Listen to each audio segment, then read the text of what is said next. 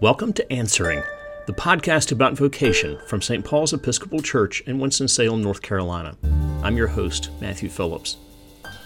Vocation is a weird word, but so are calling and purpose and even job. Honestly, I'm not positive I know what vocation means. All those other words are wrapped up in it, but it's a bigger idea.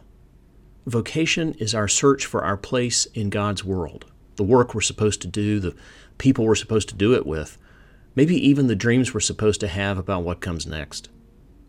The idea behind this podcast is that we're all looking for answers. The best way to find them is to sit with other people who themselves are in the process of answering.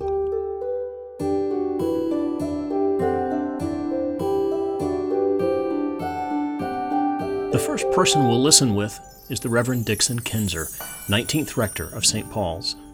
We start this series with Dixon not because he's the rector, but because he's a kind of pastoral entrepreneur, a person who lives and leads with insatiable curiosity. The perfect way to start a project that's all about curiosity. Dixon's vocation looks really public, but we'll hear him talk about the aspects of vocation that are more personal and that have been more of a struggle.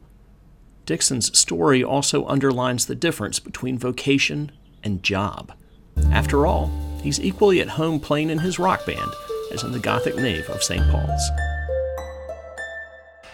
I kind of feel like conversations around this word vocation are really crucial because a lot of us, I can even include myself as a clergy person, we carry around this kind of binary idea that there's like a sacred world and a secular world. And so as a result, we feel like there are some jobs that are like kind of like spiritual and important to God jobs. And then there's like other jobs that aren't. So like what I do is kind of spiritual, important to God. Because look, I mean, you're in the church and you're like talking about God and stuff.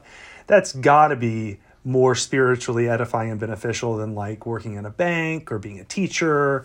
And what I want to scream all the time is like, that is a false dichotomy. That distinction between secular and sacred doesn't exist. All of this is the realm of God's activity. All of it is infused with divine love, and all of it is sacred. The whole thing's a miracle. And so it becomes an opportunity in a podcast like this for people to start to interrogate their own paths of employment, the things that they've chosen to give their time and energy to, if they're retired, like whatever you're doing right now with your energies and your gifts, in what way is it sacred? In what way is it already spiritual? How does it already how is it already loaded with divine purpose and possibility? So I'm fired up about this and I think it's brilliant. Thanks for doing this. Oh, well, thank you. I'm fired up about it too. Because I think this is such important work. And I like the way you frame that as important work that everybody is supposed to be doing. Not wearing a collar doesn't mean you do more or less discernment about vocation and thinking about the ways in which you find meaning and opportunities for service in the kingdom. Yeah. And I would say too, Matthew, just to tip our hand about where this is going, we're going to be really clear to not make this about jobs, right? Like it's going to be about much more than that. So it's not just people that are like middle-aged and kind of thinking about their career like you and me, because I think we're middle-aged. I think that's what I heard. But we're going to talk to some high school students. Like, how do you figure out, what your path is at every kind of phase of life? Or again, if you're retired. Vocation work is work for the whole body of Christ. So Dixon, everybody at St. Paul's knows that you grew up in this church or spent part of your early life in this church. Back then, or maybe at a couple of interesting intersections, you can pick the times. What did you want to be when you were a child? When I was a child, I wanted to be Luke Skywalker, man. I wanted to be Indiana Jones. As a kid, I was so tuned into fantasy and science fiction and things like the job thing or the notion of a path that I would take like as an adult wasn't on the radar. It was like a threat to me. It was like, don't make me think about that. I had friends who were deeply ambitious, and I remember having to do a project, in middle school where we had to think about, well, what do you want to be when you grow up? And you had to like research a profession, and it was like a paper, write a research paper. And I had friends that were like, yeah, I'm totally gonna be a doctor. Like, that's what I want to do. And they were going after it. Or I want to be a lawyer, and they were going after it. And I was kind of like, oh, I don't think I've really thought about that. And so I remember like just sitting with a friend being like, well, what pays the most? I suppose that's a way you'd pick something. Right.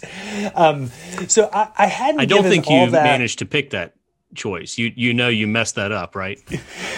I completely, I misstepped on that. I did not really follow through on the ambitions of my youth, which maybe is a learning for my whole life about this.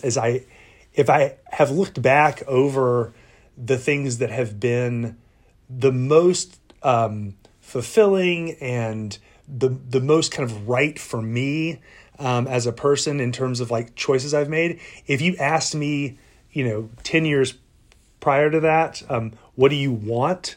What's your life plan? It wouldn't have included those things. Like, I wouldn't have picked to do what I do now when I was a kid. I could have never known that this was something that would bring me so much joy and fulfillment, or that I'd be good at. It was just not on the radar. And so there was a process of discovery for me. And certainly that process, like from being someone that mostly wanted to be, in Star Wars, to becoming someone that was actually going to have to get a job. I did have these moments where I was connected to different, communities, and I found myself coming alive in different ways, in some of them than others. And so, I tell the story about growing up at St. Paul's, but it was when I got involved in the youth group that my faith kind of came alive in this new way. And I found myself wanting to be in church a lot. Like I liked it. Not because I was necessarily geeky about the liturgy or vestments or anything that would end up becoming part of my life, but because that was a place where people loved me in a really different way. And it was a place of unconditional love, whereas I was very experienced with lots of places that had conditional love. You can be part of this group as long as you're, into this kind of music or participate in this kind of behavior, or even, we're temporary things that are good. Like we're doing a musical, the community that would form was intense, but then it was gone when the show was over. And anyway, I saw church was this other thing. And so I remember being connected to it, having my faith come alive, very much wanting to I liked being around it. And so that helped sort of guide me. But yeah, as a kid, the questions about like my employment or a job, that was a threat to my happiness. No. Well, so if church is a place that you felt yourself coming alive, then let's ask the other side of that. What's your least favorite thing about God and church and the stuff we do? Like what doesn't work for you? The fact that God keeps entrusting God's reputation and mission to us. Like, what is God thinking? Doesn't God know us? Doesn't God realize how bad we are at keeping our promises and being faithful? Like, I really just don't get the whole like divine idea that God would partner with humans to take this creation somewhere. It makes no sense to me. So that's my least favorite part. God, wouldn't it just be easier if you left us out of the picture? Come on, God. Or just send Jesus back. Let him fix it. Yeah, right, exactly. I mean, come on. Like, it'd be like a James Brown encore. He'd be like, nah, not really ascended. Rolling back in. Well, so Dixon, as we talk about vocation, I think it's probably tempting for a lot of us out in the pews who watch you and the other clergy every week to assume that we know exactly what your calling is. It must be precisely what you're doing. That's a little unfair because I don't think many of us out in the pew feel like we're doing exactly what our calling is at any moment. So what do you identify as your primary calling? I love this question because I was thinking about it before we got on the call, and I was like, my immediate answer was like, oh, my like primary calling is to like be the best husband I can be to Kristen, and like be the best dad I can be to Aiden and Quinn, and to be faithful to my friends, and to be someone that is, just and fair in all of my like dealings in business and trade. Like my job was not even the first like 10 things that I would say were my calling. And I think that's kind of it was an interesting thing for me to realize and say, I see what I do in the church, like not as my primary calling, as if my job and employment and calling are the same thing. But I do what I do in the church because this is what my gift is to share with the body of Christ. This is what I do. Like I would do this even if I didn't wear the collar and get paid for it. It's what I do. It's what I would do. And I just happen to have it also be part of my job, and I get a pension and have dental. Dental is very important. So I think, but you know what I'm saying? Like we were talking earlier about the way that you have the same sort of geeky proclivities around church that I do, and the same passions, but your job isn't church. But your gift set and what you give is really similar to what I give. You provide leadership, you teach, you disciple people. Like there's an important theological distinction there. So thinking about the work that you do in the church, not the job necessarily, when did you know this was what you were called to do? We're going to have to think about the word call, aren't we? We're going to have to play with the category of call. My approach is just to not pay that much attention to it, and we'll figure it out later. But I love that approach. That's kind of my whole like leadership strategy at St. Paul's. Just charge forward, blinders on. It'll work out in the end. I think that, because there is a call to this thing, right? And that's part of when you're doing ordained work. There is a sense that there's something outside you that draws you to it. Like it starts outside, it moves inside in the way that the call works. And for me, I definitely think I think it might have actually been a little bit of an opposite if I had to talk about it phenomenologically, because the first thing for me was that inside part that was like, church is different. I want to be part of it. I've had a really life-changing experience with Jesus Christ and this community called church. It changed me in like really substantive ways. And I wanted to give that back. It was like this gift. I'm like, I cannot keep this. I want other people to know this. And I immediately started working in youth ministry because that had been the context where I had been given this gift.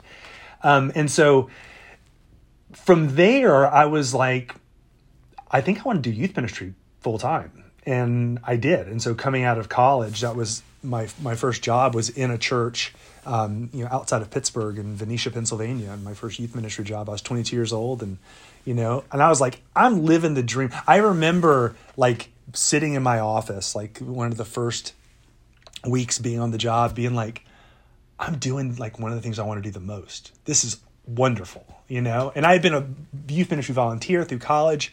However, it's that whole time that I was in full-time ministry as a layperson, my grandmother's brother, my Uncle Joe, we called him, lifelong Episcopalian from Charleston, West Virginia. And I would see him at like family stuff. And Joe would always be like, when are you getting ordained? And I was like, come on. And I kind of like you, Matthew, I was aware of the way that lay ministry can be undervalued. And, there was a sense of like, the benefit and integrity of a ministry career doesn't come from a white collar, and so I was resistant to that. And I was even offended by it several times. Because listen, when you're in your 20s, I knew everything. And I was going to tell Joe all the things.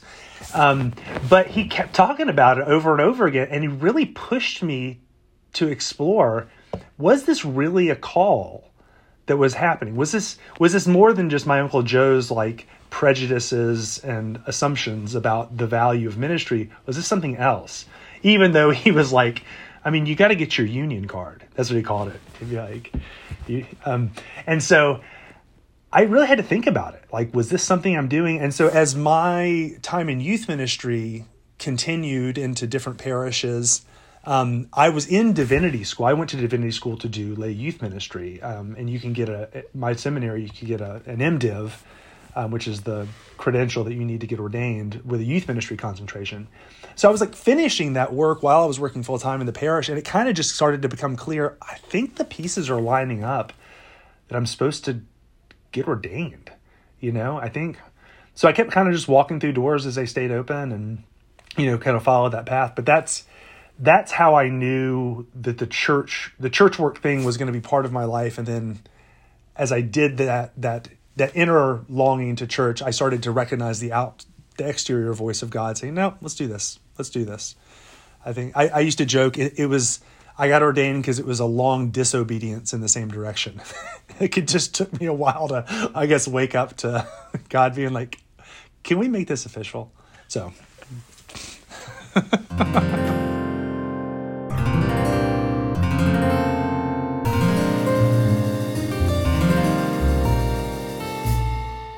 When I took the job at St. Paul's, I'd never been the rector of a church before, I'd never worked at a church the size of St. Paul's. And I was just sort of like, I guess dumb enough to follow the Holy Spirit into this office. And, when I got here, I had many moments the first year where I was like, what am I doing here? And I felt like just doing the job of the rector of St. Paul's was a performance, because I'm like, I don't know if I'm the right person for this. Is it like, I just had a lot of doubts, and like what people talk about as the imposter syndrome, somebody else should be doing this. But there's a keychain I have that, it's a simple James Avery keychain, has an Episcopal shield on it. And on the other side, it says, "Fear not, I am with you." Right. And that became this kind of like deep, like prayer practice for me to hold on to it. That was like, God is with me. And I knew, in my sort of meditations, I really got the sense from, the Lord. It was like, yeah, Dixon, there might be a lot of people that would be great at this job, but I didn't call them. I called you to this job, and so you're the only one that is supposed to do this job as far as I'm concerned. So, and I was like, well, I guess if you believe in me, then I could like figure out how to believe in me too. I'll trust that. So that was like, I remember feeling there was an acting to that a little bit. Sure. Well, so what's the road not taken? I mean, if youth ministry had gone in a different direction or had just been a sort of avocational while you're in college kind of thing for you, or take us back to some of the intersections. What did you not do? Rock stardom, baby. I did. I really, really wanted to be in a rock band, like really bad, and like be poor and tour the country and like play music. I've always been in bands. It's like what I do. Some people play golf. I play in rock bands. It's just how I, spend my time. And I really wanted to do that.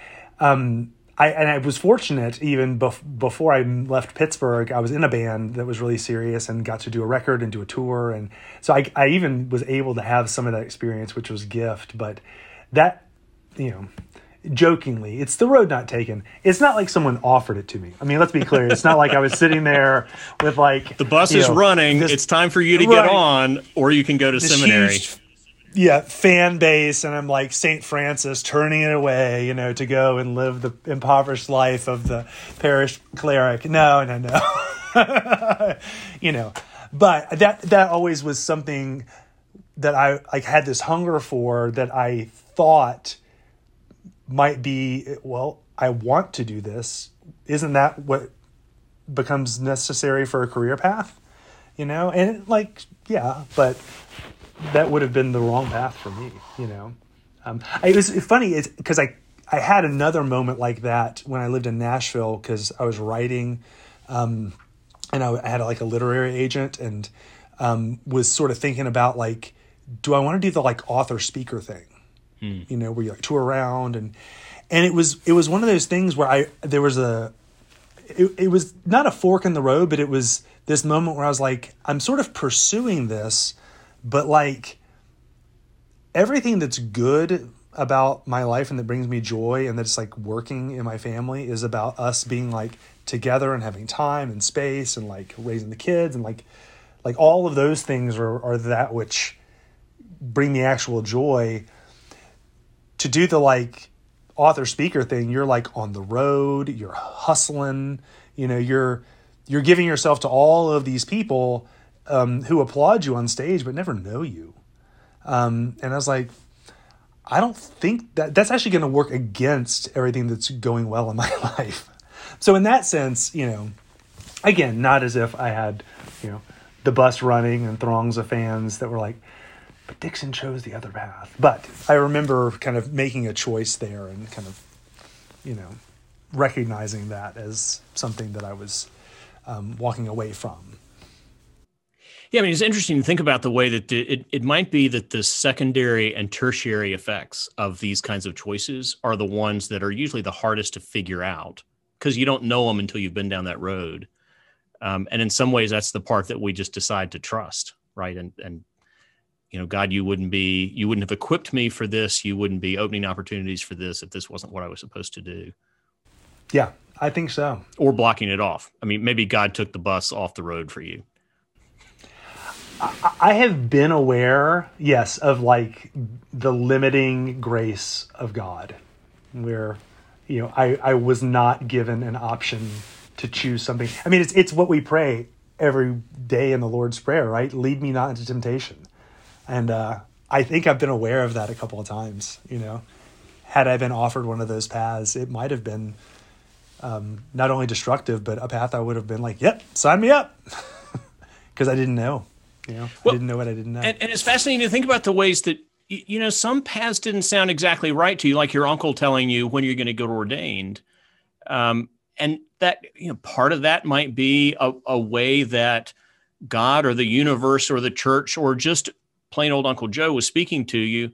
And part of it is, you know, people's views about what success looks like. You've chosen this path. Okay, I'm on it with you. The next thing you do on this path is, at that point, it's ordination, right? So temptation and calling look really similar. That's so interesting. And like, depending on your energy, like how it manifests and the way what it takes for you to listen to the voice of the Spirit is going to be different. Because like, I think about, for me, I'm this, you know, I'm geeky about the Enneagram, and my type on the Enneagram really resists any limits. Like, I don't want limits. And part of how that manifests is I don't want people telling me what to do. Like, if you want to make a 7 on the Enneagram mad, charge it and tell them exactly what to do. It does not bring out our best. And there's something about Joe and his perceptions of success and potentially, or whatever, that when he was telling me, you need to go to ordain, I was resisting that because he was telling me what to do, even though it was actually the path that I needed to take. That's really interesting. It's a beautiful Jonah kind of moment. Like, this is what you need to do. Well, then I'm not going to do it. I know. Oh man, it is a Jonah thing, isn't it? And there's all sorts of enemies I have that I don't want God to show mercy to. So I really can live right into that story. That's a great story to live into. All kinds of human complexity there. So, Dixon, the next question on my list, and I'm going to tell you how not to answer it. I won't tell you what to do because I hear that doesn't work, but I'll tell you how not to answer it. In what ways do you have chances to bring good news to people and you can't say preaching? Thank you. Yeah, I would not say preaching. I think that so on the one hand, my day job, does afford me some really special opportunities to bring good news, because of the way that as a priest I get to I get invited into really vulnerable moments with people. And you get to have those sacred kind of conversations that come out only when people really trust each other. And they're present in lots of different places. I just happen to do it with people that I might not know very well, because we're planning a funeral or, I'm by their hospital bed. And so that's been kind of a neat opportunity to bring good news where someone they're really open with you about a fear, or an anxiety they have, and you get to be the one that says, in a way that for whatever reason they'll listen sometimes, oh no, you don't have to be afraid of that, or there is enough for you, or that fear isn't going to end you, or so that's been kind of cool. I think a lot about getting to read the burial liturgy with people when they've lost someone, because what the church says about death is so different than what our culture says about death. And the fact that we proclaim resurrection, which means you have to acknowledge that death is actually real. And so much of our culture is like, let's just pretend it's not real. We're not having a funeral. It's a celebration of life. We're going to do, we want to make it happy, all these kind of things. And like I feel really privileged sometimes to get to be with people and say these ancient prayers that acknowledge the real pain that they're in and give them language to express it and give them ritual to let go of a loved one and to say goodbye and to be present to God in that grief, which is what you have to do to actually go through your grief. That's good stuff. So I hope it counts to talk about my job as part of that. Oh, I think so. I just, the whole point of preaching is to deliver good news. So I wanted to take that answer off the table. I was watching a TV show earlier this week in which the characters are walking out of an Episcopal funeral, and one character says to the other ones, those Episcopalians really know what they're doing. I think those marking events in life are a thing that we just are really good at. And part of it is we're very happy to surrender the feelings of the moment to hundreds-year-old liturgy, where probably there's more wisdom. Well said. Well said. Yeah, that's good, Matthew. That's exactly right. So when or where, it might be a physical place, do you feel closest to God in sort of the routine? Like you can't say Canuga either. That's too easy. Canuga. I think the outdoor chapel at Canuga. That's a good question. I think that there certainly, I think as of late, it has been in community and moments of kind of good sacred connection to the present moment. When it's like being around the table with people that I love and laughing. We got to have some people over for dinner. Oh, I had my mom. My mom came over for her birthday, which was awesome. And we were all vaxxed up and we sat outside and we were hanging out and telling stories and laughing. And I was just like, oh, this is awesome. And it was that kind of moment of joy in the present moment that I was like, this is God. This is that kind of the holiness of our moment. So definitely that. I feel I recognize God a lot in the practice of the daily office. And I don't know if you feel this way, when I get to lead it too, how it owns your day. Sure. And I love the way it frames my day, but also the sacredness of in COVID logging on and being here's my community to pray with, and those have been moments I'm I've recognized the deep presence of God. Yeah, I agree about the daily office. Every time I read the prayer of St. Chrysostom and say, you promise that whenever 2 or 3 of us are gathered, you'll be there. And I have this, I'm always tempted to change the prayer and say, you've promised you'll be there, even if it's on Facebook. I think that there's an Enriching Our Worship adaptation of that that includes that. Well, and you're talking about family being together, being a moment, suggests that our view about this, when we feel closest to God, has changed during COVID. in maybe some pretty great theological ways, because the everyday sort of being together has become so tough.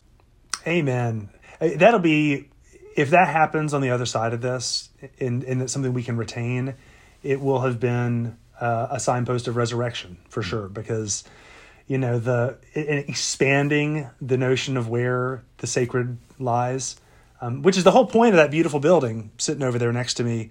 Like, that whole thing is meant to show you that here's one place that's sacred, so you can know that everywhere is sacred. And like, isn't it true probably for the way we see our families now, for our hunger for community, where we're like, oh, we really do need other people.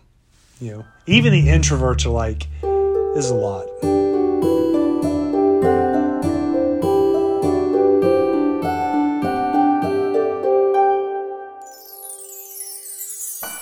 Dixon, share some piece of unexpected wisdom from your journey, something that surprised you and that sticks with you.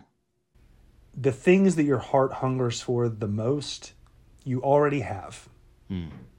Like, I know it sounds very kind of, Zen greeting cardy or whatever, and it's hard to say in a way that isn't sounding kind of cliche, but, it's not a platitude. It's like, it's really deep spiritual wisdom.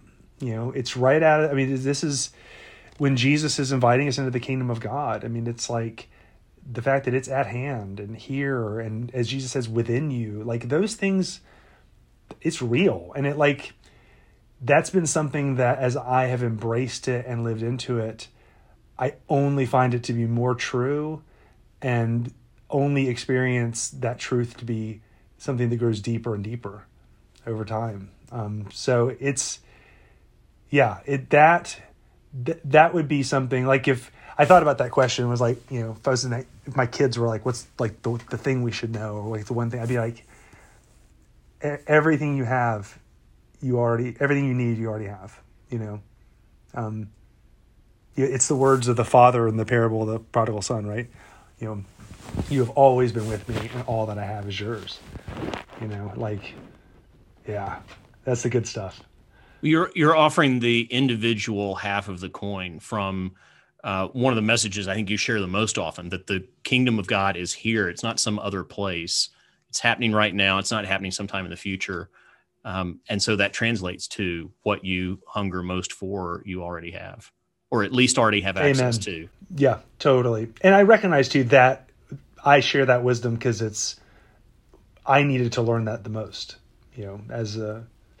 my personality type is so geared to be looking somewhere else for my happiness, for my joy. I'm looking to the future. I'm reminiscing about the past, all that. So that's been a harder thing for me to learn, but has only amplified how wise it is.